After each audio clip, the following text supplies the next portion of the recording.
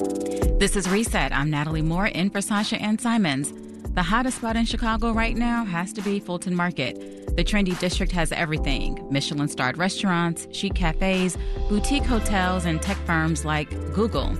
Of course, it wasn't always that way. So has Fulton Market's transformation from gritty to glittery been for better or for worse? In a few minutes, we'll hear from a former planning commissioner who says the development in the area has gone too far. But first, to give us a lay of the land on downtown development, we're joined by Crain's Chicago business commercial real estate reporter, Danny Ecker. Hi, Danny. Welcome back. Hi. Thanks for having me. Danny, let's start with Fulton Market. I remember when there were a lot of nightclubs, just a few restaurants.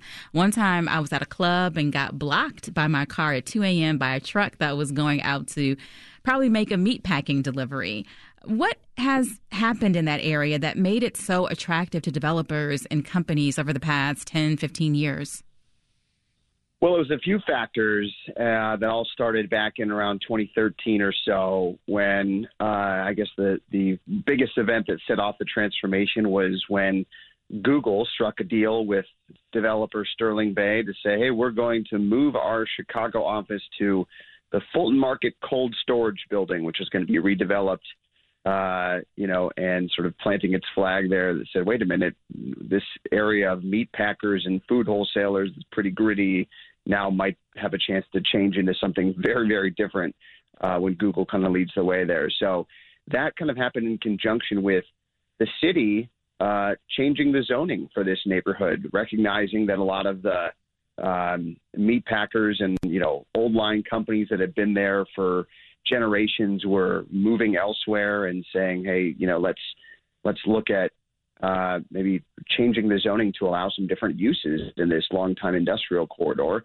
And the city opted to allow a lot of density, big downtown zoning allowances so that developers could come in, buy properties, and turn them into much, much larger projects. So that really kind of in combination with Google set off a run of companies there, including McDonald's and Mondelez International, and more recently you've had Kimberly-Clark moving to the neighborhood and John Deere going to open an office there. I mean, it's just this corporate destination that has really large buildings and proposals for even larger buildings. And so it's sort of taken off and really drawn national, if not global headlines as this amazing hub of companies and sort of a transformation of an old neighborhood.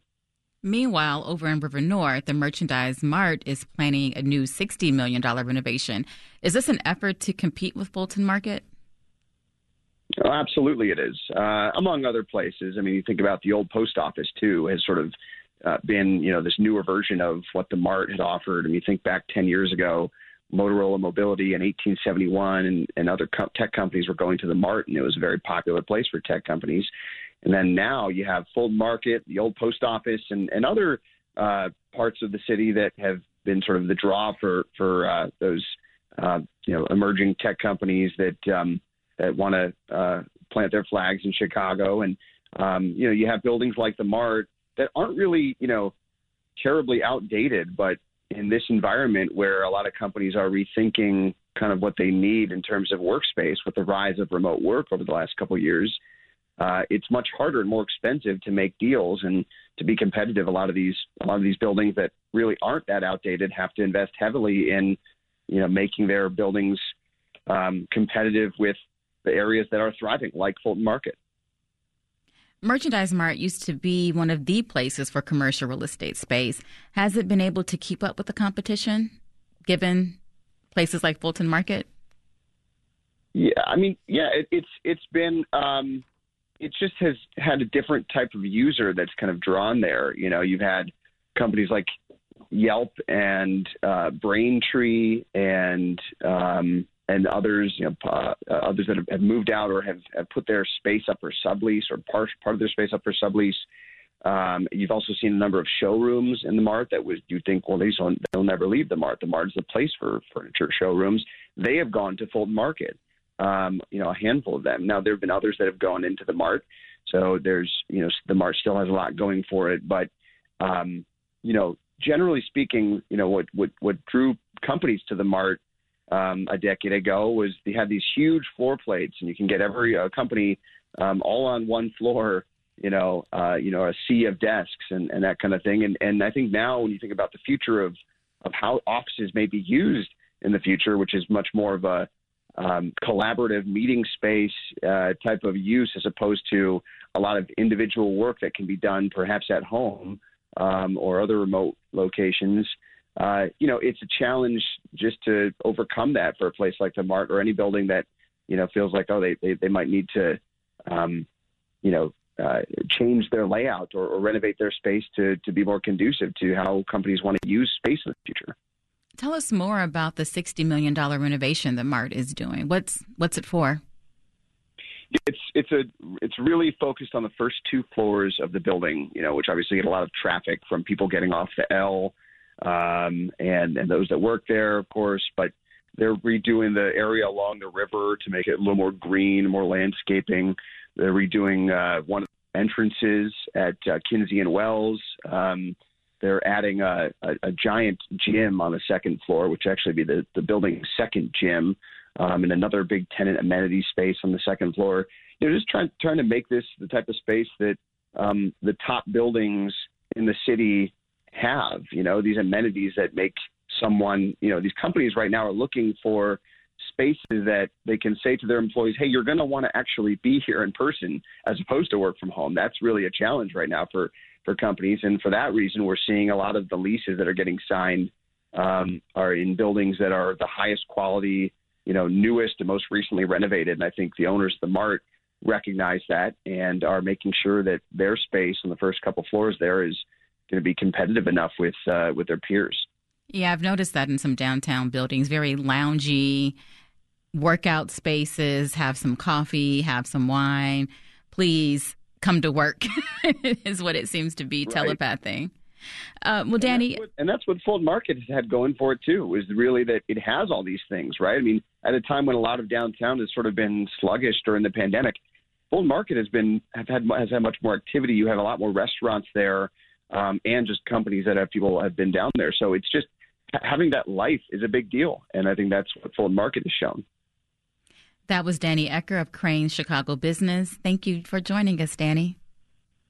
Thanks for having me. This is Reset. I'm Natalie Moore in for Sasha Ann Simons. If you're just tuning in, we're talking about the development of Fulton Market and the new development plans for the Merchandise Mart. Joining us now is former Commissioner of Planning and Development, Andrew Mooney. He had an op-ed in Crane's recently on the changes to Fulton Market over the years. Andrew Mooney, welcome to Reset. Thank you. Good to be with you. Andrew, describe what Fulton Market looked like before it became part of the glitterati of Chicago. Well, Fulton Market, was a century-old food distribution area, very industrial, heavy truck use, a lot of purveyors of meat and vegetables, mostly to the restaurants around the city, but elsewhere as well. The facilities were, as I said, rather old by the time I became commissioner. And indeed, many of the owners were looking around and had purchased properties in other parts of the city ready to move their operations. Some of the facilities, in fact, didn't even meet food quality standards for food preparation at that point. So, by the time I was commissioner, it was clear that there was going to be a transition underway. It just wasn't clear what that transition was going to look like, at least at the beginning. We just heard from Danny Ecker from Crane's, and he talked about Google in 2013 announcing that it would come being this huge shift. But I think the shift came even a little earlier. The Google effect before that was the Oprah effect. Yeah, that's right. I was going to mention that. There are a couple of nuances to the history of the area. The Oprah effect was really important. There were also one or two other young companies that had moved into the area, one of which was a cosmetic company that brought attention to the area, though not immediate real estate development attention. But nevertheless, Oprah really fundamentally established a different character to the neighborhood that made folks sit up and take a look at it. There's another nuance we can talk about later about the land use plan that we approved for the area. Well, let's talk about the Oprah effect was really important. Well, what was that land use plan that was approved by the city? Yeah, so Danny got it right, except for the interim period. When we first started to look seriously at the future of the market area, we did two things. One was we recognized the historic character of many of the buildings in the area, and that they really were one of the attractions for the companies that we saw moving in. Google was certainly one, but there were a lot of smaller tech-oriented companies that we saw popping up. And it was clear that, particularly with a younger workforce, that the historic character was part of the draw to the neighborhood. So we went ahead and did a number of landmarks in the neighborhood to help preserve that character. But the other thing we did initially around 2013, 2014, was introduce a land use plan that would impact not only the historic buildings, but a larger area that encompassed those buildings, and that would, to a certain extent, limit the types of new development that would occur in the area and the kinds of uses. So in that land use plan, we described where we expected residential housing to go, where new commercial development could go, hotels, and so on. The whole idea being that the whole area would be able to complement the historic character of the market.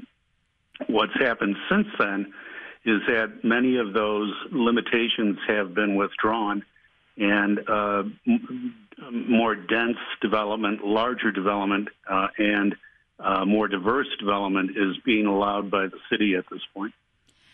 So, Andrew, when you are walking around or getting a bite to eat in Fulton Market, what do you see? Why do you think it has gone too far? What is standing out to you? Primarily density, which leads to a number of other issues. Congestion, traffic issues. There is a utility problem that will eventually begin to limit the development. Overall, I'm in favor of the redevelopment of the neighborhood, obviously. But what I'm concerned about is that if you go too far with that development, such as this new massive development that Cranes has reported on, that's going to have a 1.5 million square feet of facilities under roof, that you're in a sense killing the golden goose. You're killing the character of the neighborhood. You're creating conditions that make it difficult to work in the neighborhood or to live in the neighborhood, and that ultimately will have a very negative impact on future development. There wasn't a ton of housing that was in the area, but new housing came up, and there wasn't a lot of affordable housing that was included. And several years ago, I reported on a study that UIC did about Uber gentrification, focusing on businesses being pushed out. When you were commissioner, what were you hearing from the long-standing businesses? Well, we were really hearing two or three things. As I said before, one of the things we heard and we were aware of is that a number of businesses were already beginning to relocate to other parts of the city. And the second thing we realized was that as good owners, responsible owners, they intended to get as much value for their long investment in these properties as they could. They were originally fearful that the historic designation would put a limit on what that value might be, although I think you could easily say that has not been the case. So there were those two things that were going on. There was some notion that the neighborhood, the market district, could remain as some type of industrial use, but that clearly wasn't in the cards for anyone. Do you think that there's anything you could have done differently when you were commissioner? And what would you tell the current planning commissioner to look out for? I would go back to the original land use plan that we had put in place and take a look at the important aspects of that with respect to moderating the development and keeping the development in character throughout the district. That's really, in my opinion piece was not intended to say stop development. My opinion piece was to suggest that there could be more thoughtful development that would lead to the long-term sustainability of the district. So I would encourage the planning department to go back, take a look at some of the original work, update it, and expand it as necessary, and then do what's necessary from a legal point of view to impose it in the neighborhood. That was former Chicago Planning Commissioner Andrew Mooney. Andrew, thank you for joining Reset today. Pleasure. Thank you. Thanks for listening. I'm Sasha Ann Simons. We've got more for you on the podcast, WBEZ's Reset, wherever you listen.